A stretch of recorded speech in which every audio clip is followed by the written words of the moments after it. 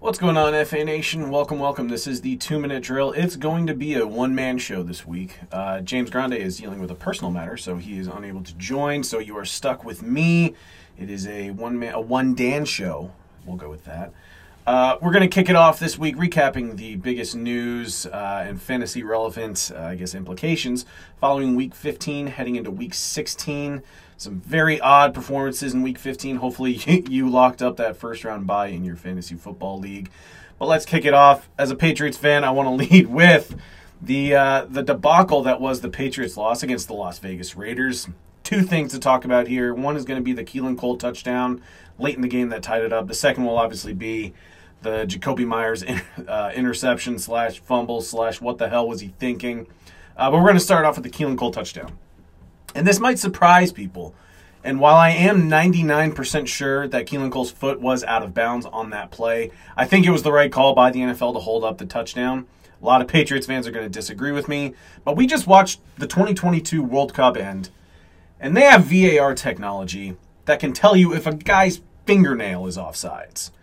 And here we are towards the end of this season for the NFL, and we're still relying on one camera angle, and the image was blurred. I understand, to me, yes, it looks like the foot is out of bounds, but at the same time, when a referee whose job is required and needs indisputable evidence to overturn a call, a blurred image is not going to give you 100% confidence to overturn a call. It sucks. I don't think it should have been a touchdown, but at the same time, I don't think the NFL should have reversed it. Both things can be true. It's not 100% clear, and the NFL is a multi-billion-dollar-a-year industry, and they're still relying on. They do almost nothing to enhance their technology to make sure that the right call is made. I can't believe that the only angle that we have of Keelan Cole's foot is just one blurred image. And even if you try to blow it up, it's still kind of blurry to begin with. So I don't think that there's an issue with that touchdown. Now, all the Patriots needed to do was just take a knee, get tackled on that final play, and they go to overtime against the Raiders.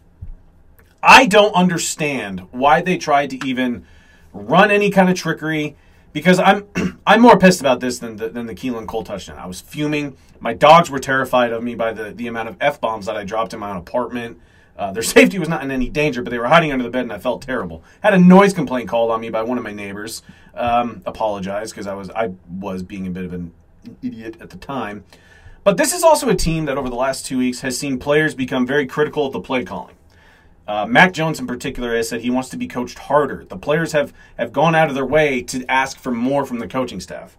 They want to get more creative on offense. And then when all you need to do is just go to overtime, just simply not let the other team score, and Jakobi Meyers, with the ball in his hands, hurls it 20 to 30 yards towards his own end zone to basically where Mac Jones has to play safety against a defensive lineman. Terrible decision. Obviously, it's his fault. If the Patriots can say all they want, like it's a team game, whatever, we should have never been in that position, it's Jakobi Meyers' fault. You know, this is the worst loss in the Patriots franchise history. It's a calamity of errors. At least when the Dolphins won on a fluky, lateral play 4 years ago when Bill Belichick sent Rob Gronkowski onto the field to play safety because they were anticipating, a Hail Mary. At least when that play happened, they went on to win the Super Bowl a few months later. This team is nowhere close to landing a Super Bowl. I understand, we were due for a few awful years when Tom Brady left. We're in the third year of that. But this is the kind of mistake that I expect the Jets to make, or the Colts, who blew a 33-point lead to the Vikings over the weekend. This is a poverty franchise move, and it's so unbecoming of a Bill Belichick coach team that it's the most embarrassing loss in Patriots history. I don't have a problem with the Keelan Cole touchdown standing up. I do have a problem with mental errors because Bill Belichick prides himself on his players being prepared, and this shows a lack of preparation for a bunch of players that wanted more coaching or more from the coaching staff in terms of creative play calling. You think they're going to lengthen that leash after this embarrassing loss? No. It's back to the Stone Age. This team is just... It's so frustrating because I had 20 years of football fandom bliss, and now I have to gotta watch this over and over for the next week until the Patriots lose their next game.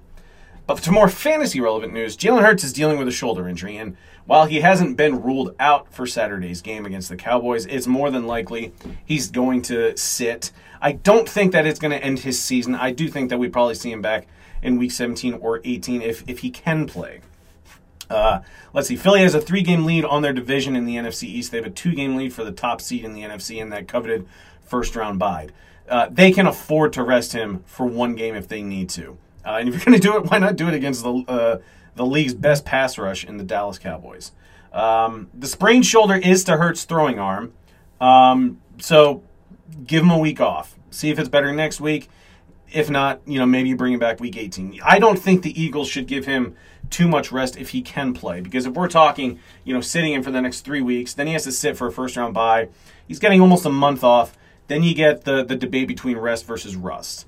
Is it good? Is it bad? I'd like to see him just get in there, get some reps in, really test the shoulder, see how it feels. But the thing is that this week, if they have to start Gardner Minshew, it's a tough matchup, but he's probably one of the better backup quarterbacks in the league. I don't think this is a huge downgrade to players like A.J. Brown or Devontae Smith. I think Devontae Smith is still a low-end wide receiver 2, so you're still probably starting him with some confidence. A.J. Brown doesn't get downgraded that much. I still think he's a top 12 wide receiver this week, even against Dallas.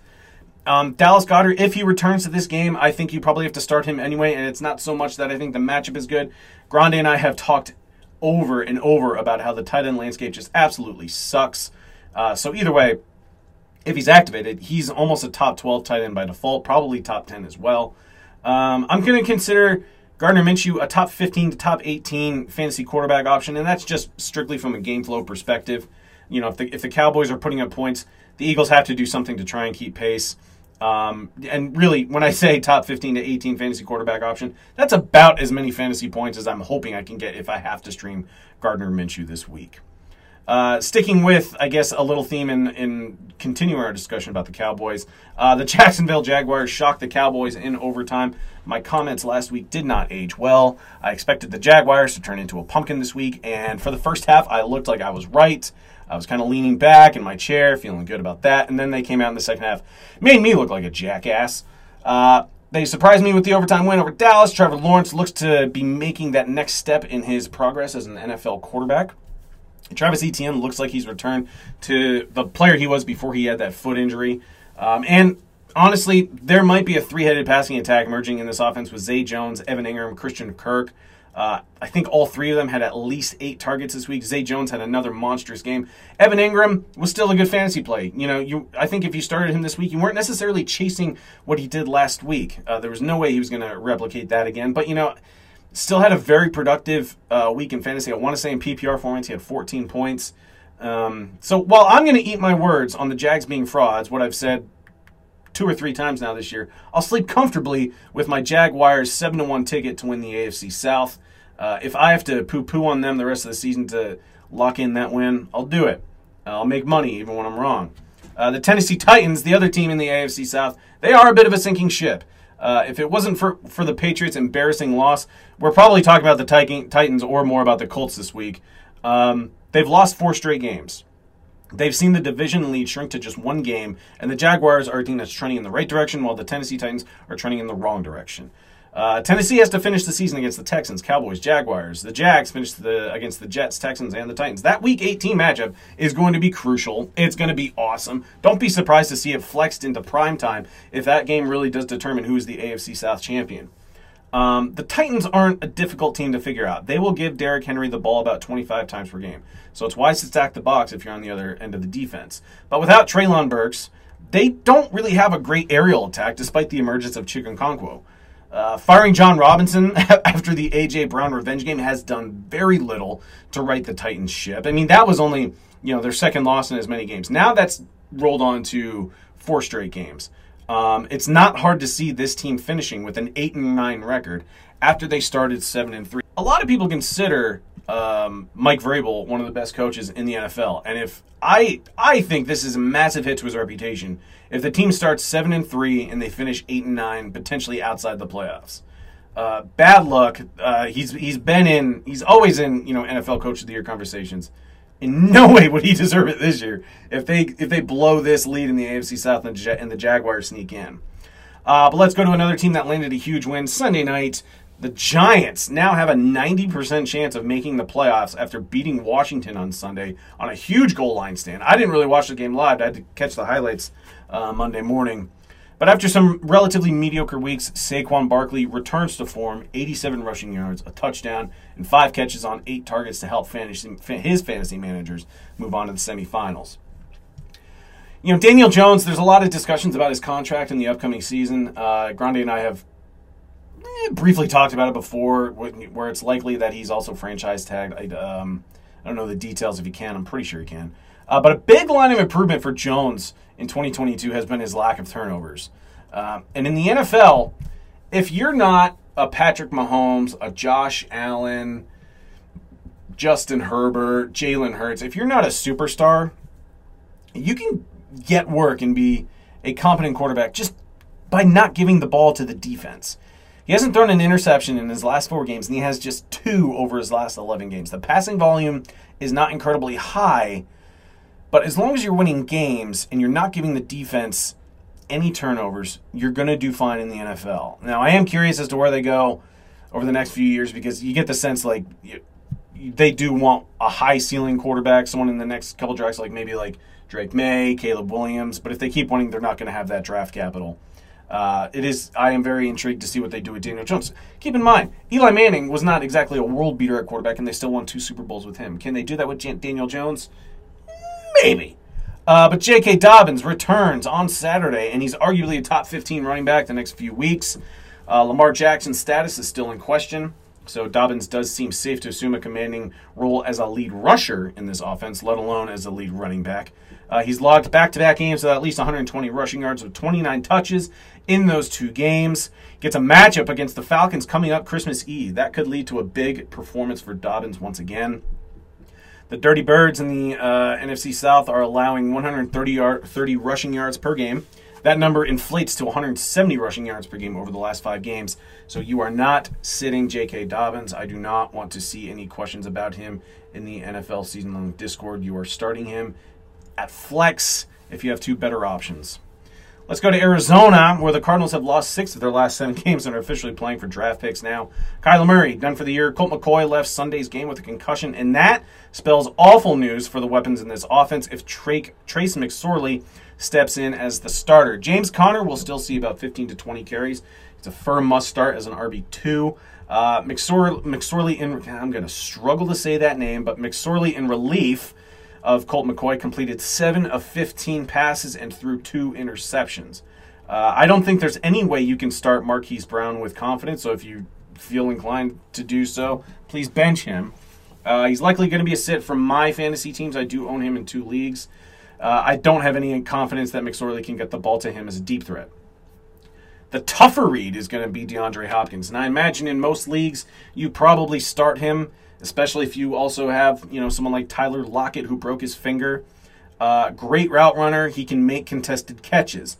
But I don't know if we're going to see the double-digit targets if he's drawing more attention. You're obviously going to be looking for more shorter routes since McSorley, as I mentioned with Marquise Brown, not a great deep ball thrower. Let's take a quick look at the Week 16 waiver wire before I wrap it up. Apologies for the one-man show being much shorter than when Grande and I are in here, just ranting back and forth and breaking NBA starting lineup news. But with Jonathan Taylor going down, Zach Moss and Deion Jackson are probably the 2 running backs that are going to garner the most attention. Taylor left after just 2 snaps, so obviously if you're a fantasy manager, that sucks. It's going to happen. It always seems like, luck is a big part of fantasy football, but it seems like bad luck strikes us more than good luck. And this is definitely a case if you started Jonathan Taylor, you were starting him without question.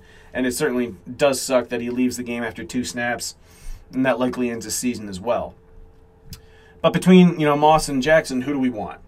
Moss played 53 of 79 snaps, 25 of those snaps on passing plays, and finished with 81 yards on 24 carries.